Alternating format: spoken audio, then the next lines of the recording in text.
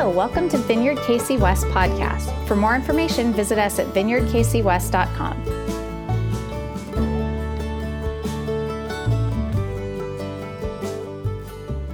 What we're going to do today is we're going to continue our series called Grow in Grace. And during this series, we're actually exploring different relationships or parts of grace and how it works out into our relationships in our lives.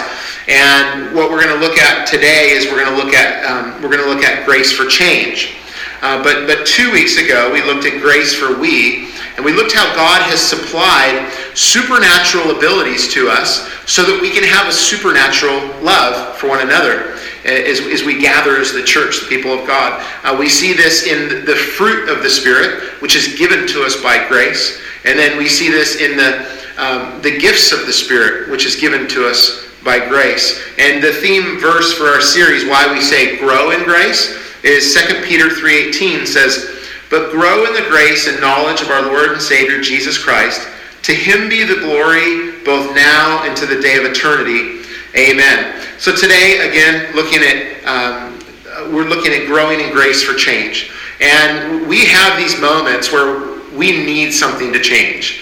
And I was thinking about a time several years ago when one of my sons wasn't sleeping. It was really a situation where pretty much every half an hour, every hour, if we were lucky, one of our sons would wake up and he would come in and wake us up. And this went on for months and months and months on end. And I was pretty frustrated because nothing was working. We tried everything, and I was praying and telling the Lord how frustrated I was with this situation and how much it needed to change. And the Holy Spirit spoke to me and said, "Well, Cody, are you showing the grace towards your son that I have shown to you with the things that you need to change in your life?" And it was just this big aha for me. And not only did it change my heart, but I started to reflect on, I don't know that anything really drastically has changed in my life without the grace of God. And so I started to apply that grace that I've received to my son in his life, and things slowly started to change. And he eventually got over it, and it made a difference in our relationship too as we walk through that. Now, we all have plenty of situations that we would love to change right now. We have hurts and hang-ups and habits and relationships that we would like to change, and emotional and physical health that we would like to change, and there's all of those things that we want to change. But the water gets muddier because then we realize that there's 1,000,001 different ways that we're marketed to about how to change those things. And the problem is that they're all about temporary change. They're all typically well-meaning and they work somewhat, but unless they have the main ingredient of human change, they're just temporary, and they're just fads that come along. And so, of the many approaches and of the different ways out there that there are to change, unless they have this one ingredient, then they don't last. There's not lasting change that you and I really long for. Temporary is easy, but that lasting change where we're really transformed into a different person, not just in areas of our lives, but radically transformed altogether. Change for the real me, just not surface level change, but the real me. And the real me, the real you, doesn't change without God's grace. It doesn't change for the long run without God's grace. It just doesn't happen. And the good news is that we do not truly change for the long run unless our thinking changes. Our thinking has to change to be able to change, because the things in our lives that we don't like, that we want to change, are because we think a certain way. And we go down that road, and we've developed this over time. But the good news is that God's grace actually changes our thinking. It actually makes a difference in our lives. So today, we're going to find out that God's grace has the power to change the real you. That God's grace isn't just the vehicle that brings about salvation. That God's grace isn't just the thing that brings up ways for us to love each other supernaturally within the church. God's grace just doesn't bring so that we can forgive other people, but it actually brings in this life where we actually can change. It has power, and it can change our thinking in our lives. And it's similar to this. On the way over to the church this morning, I saw these kids, this family, a mom and a few kids that we know, and they were flying these kites. And it just brought me back to my childhood. I used to love to fly kites. But the kites were just flying high and the wind was underneath them. And if you think of a kite, it's made to soar. But without the wind, it can't soar. It just lays there on the ground and doesn't do what it's supposed to do. But when the wind picks up and it pulls everything together, it integrates everything that was designed for that kite, and then the kite soars. You and I are that way too. When the grace of God comes into our lives and it works in our lives and works itself out in the areas that we want to change and ultimately our true selves, what happens is we soar because we become integrated in our thinking. We become integrated in how we approach life. And so that's what we're going to talk about today. Now, God communicates a clear path for change for our thinking, for change for our lives that's lasting. He communicates it actually all throughout the Bible, all throughout the New Testament. But today we're going to look at some of the path that he shows us in the letter to the Hebrews. It's called the letter to the Hebrews in the New Testament. And so that's what we're going to look at today. And it starts with, in chapter 1, verse 1, verse 3, chapter 1, verse 1 through verse 3 with this. In the past, God spoke to our ancestors through the prophets at many times and in various ways. But in these last days, he has spoken to us by his Son, whom he appointed heir of all things, and through whom also he made the universe. The Son is the radiance of God's glory and the exact representation of his being, sustaining all things by his powerful word. After he had provided purification for sins, he sat down at the right hand of the Majesty in heaven. So the way that God changes our thinking is that he speaks to us, communicates to us, and then our thinking is changed, which changes our lives. Now, I don't know if you caught it, but in verse 2, but in these last days, he has spoken to us by his Son. And the point is like, look, God has communicated in all sorts of ways, through history, through prophets, through people, through his word. And then now, here's the big crescendo that it built up to, which is now God's Son, God himself, would now communicate to us to bring about this change in our thinking, this change in our lives that it comes. And so it's through Jesus.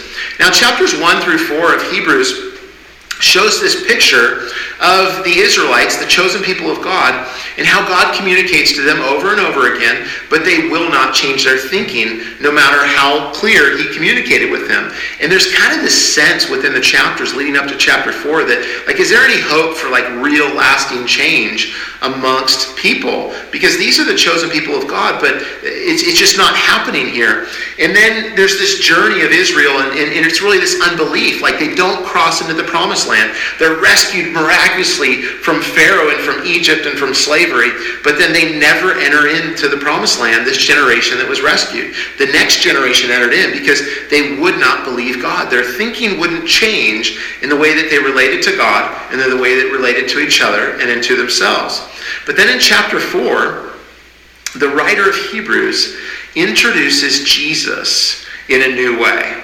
Introduces Jesus as the high priest champion that pulls this together. So actually there is hope for real change in our lives. And he's the high priest, remember, that lived a perfect life and then laid down his life, died, and then defeated death itself and rose from the grave.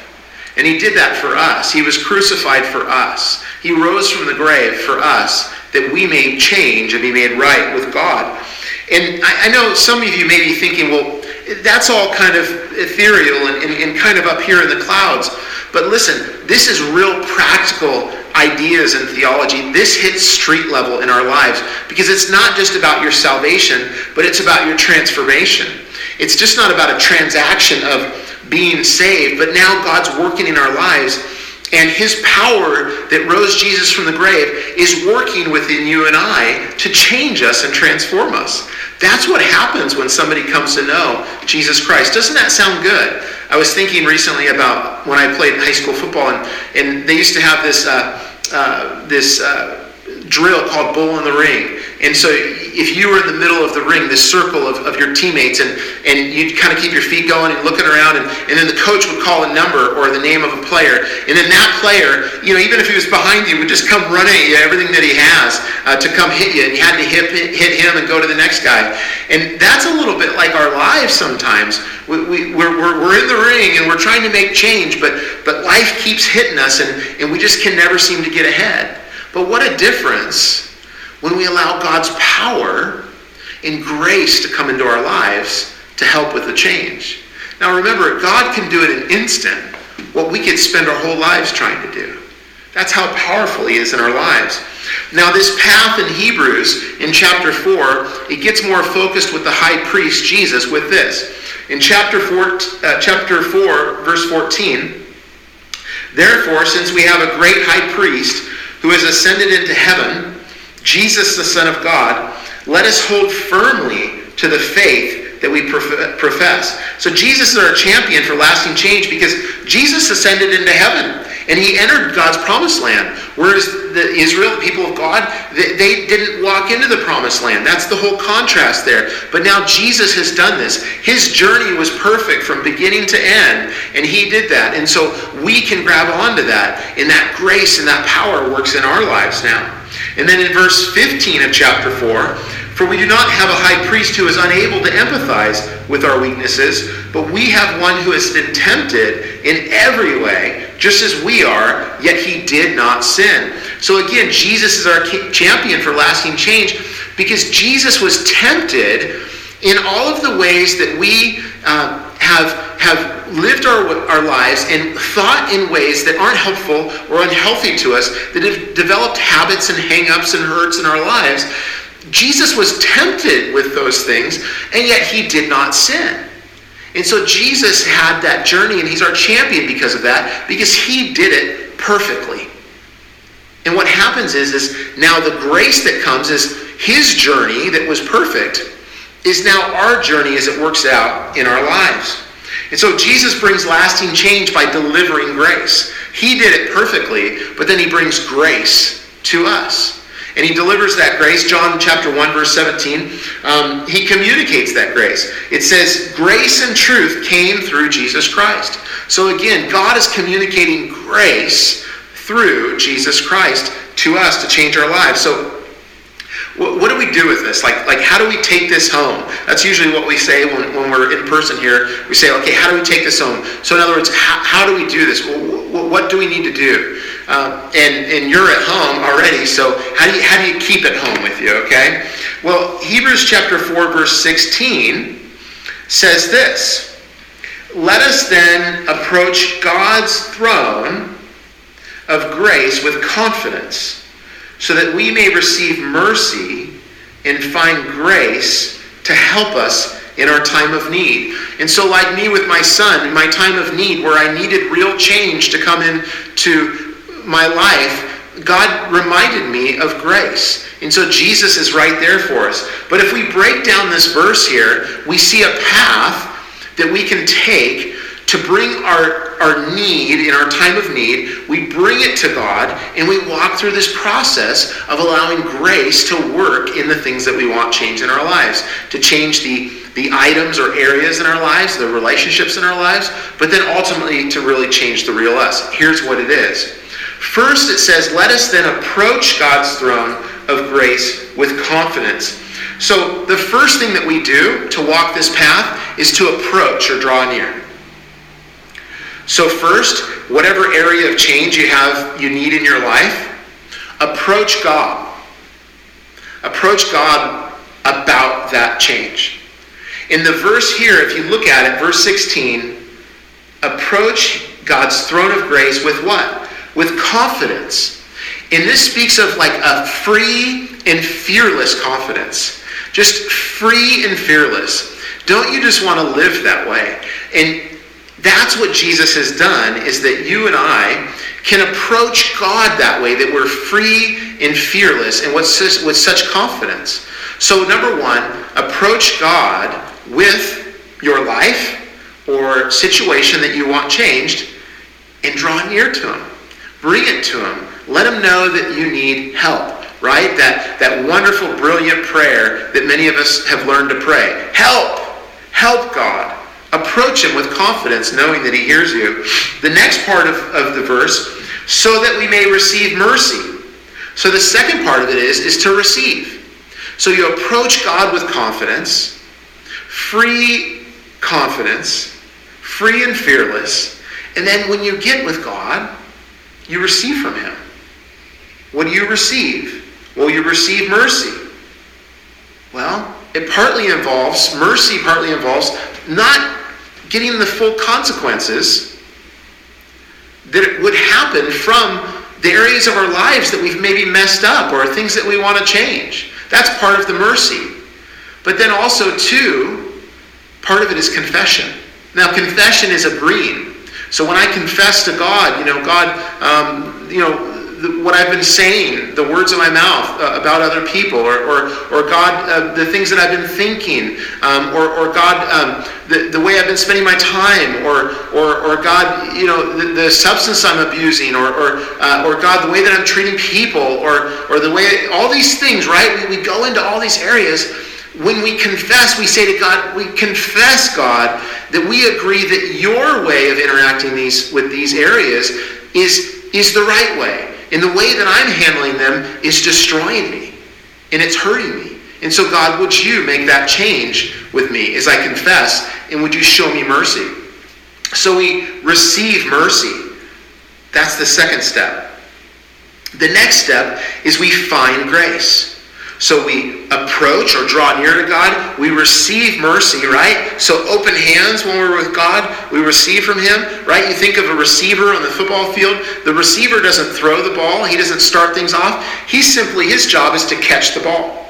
Or the first baseman, when the ball's hit at second base and he puts his glove out and he's waiting for it. His job is simply to receive and make it his. And so now what we do is, as we receive mercy, we're in this place where we feel solid and things aren't turning out as bad because we're trusting God and we're not in charge anymore. We're saying, God, I want you to be in charge. Now all of a sudden we're in this place where we find grace, where we come across grace. That's what this picture is where we find grace. It's like defined for oneself. It's very personal.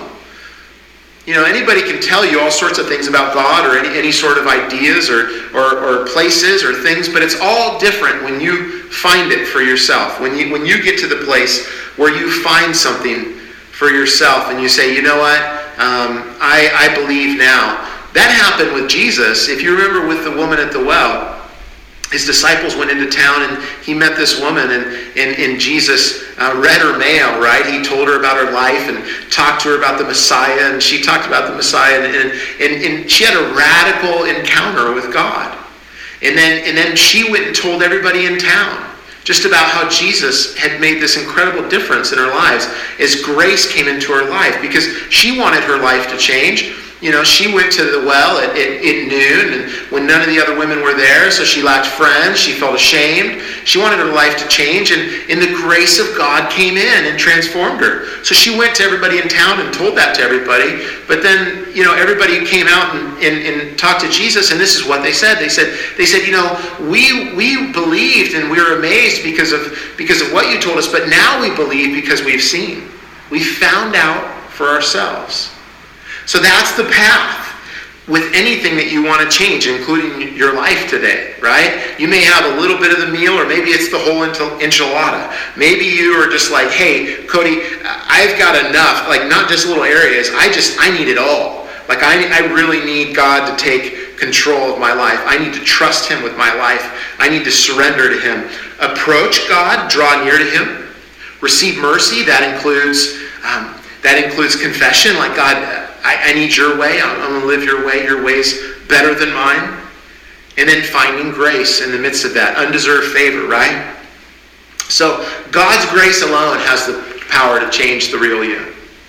It absolutely does. There's short-term fixes, and there's plenty of them. You can spend your whole life trying to do short-term fixes for all the different areas that you would like to change in your life. But if you mix in God's grace, that's the component. That's the change that really happens. And what's fun about it is that lives are changed and then communities are changed. It's this domino effect, this ripple effect that happens. And you may have heard or not, Father Greg Boyle. He actually he ministers in Los Angeles, and he started Homeboy Industries. And he wrote a book that my wife and I read, and it's just it's so encouraging, and just all these stories of change, the grace of God changing. But he started Homeboy Industries, and instead of trying to get jobs like local businesses to create jobs for gang members as they were trying to change their lives, or they came out of jail and they needed jobs, he started this industry where he created jobs for them. And you can imagine, as he's done this for over 30 years, how these lives have changed and how the community has changed. Well, he's received lots of awards for his work there. And so what he does is he sends the ex-gang members to receive the awards for them. And so they come up on stage, and they're expecting Father Greg to be receiving it. And instead, one of the young men that he's helping gets up on stage. And one of the stories in there was about a young man that he didn't want to give the acceptance speech. He didn't want to read this paragraph that they helped him put together. But he read it, and this is the gist. He basically shared, he said, Father Greg believed in me, and so I was able to start believing in myself. And they clapped and gave a standing ovation for him. And he just couldn't believe it, that they were clapping for him. See, Father Greg created this environment, this culture where grace flowed, where grace could move in and out of people's lives to bring change. And that's why he has the homeboys, right? Go and accept them, because he says, hey, they're the one that have changed, and they're the heroes. And it's so wonderful, because that's what Jesus does with us. Jesus, by his work on the cross, by his perfect life that he lived, by defeating death, rising from the grave, sending the Holy Spirit to empower us to receive and live in this real change. Now what Jesus does is he interacts and moves in our lives, and then our lives are changed.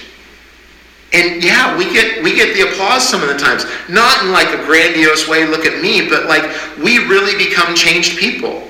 By the grace of God, that people look and say, wow, that person's transformed. That's not the same person I knew. Wow, look at the change in their life. But if we want it to be lasting, remember, temporary change is cheap. Anybody can do that. But lasting change, real change, eternal change, that only comes by the grace of Jesus Christ into our lives. And so I want to encourage you today, let the God that made you, let the one that bought you with his blood, Jesus Christ, into your pain, into your struggle, into the things that you want to change in your life, no matter how small they are. You may have something so small that you want to change in your life today. Invite God into the midst of that. You'll never be the same. He'll work in your life. And a matter of fact, if you're making a decision for Jesus Christ today, if you've decided, it's not just that I want to change areas of my life, I want to change my life. I want to know this Jesus. I want to receive his free gift of eternal life and have things change with God. Then you can do that right now. Just a real simple prayer. A real simple prayer is, Lord, come into my life.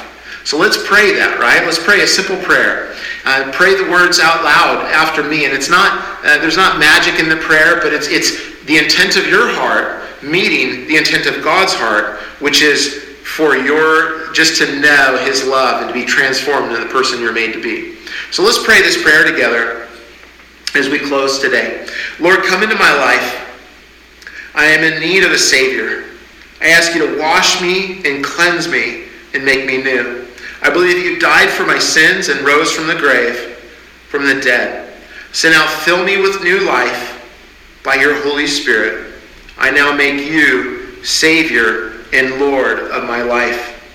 Now listen, if you prayed that prayer today, if you would text the word receive to 97,000 and let us know that you mean business with Jesus, that you see the intensity that he's loved you and gone after you, and you're like, hey, I want to receive that, and we'll help you in that relationship with Jesus. Somebody did that for me over 30 years ago when I gave my life to Christ as a teenager, and never been the same. I'm so grateful for those people that God put alongside. So we want to do that for you too. Wherever you're at right now, whatever things you need help with for change, email me. Okay, reach out. Send us a message letting us know what God's doing in your life and what you need help with. We're absolutely here to help. Thanks for listening this week. If you're looking for ways to serve, give, or get connected, please visit vineyardkcwest.com.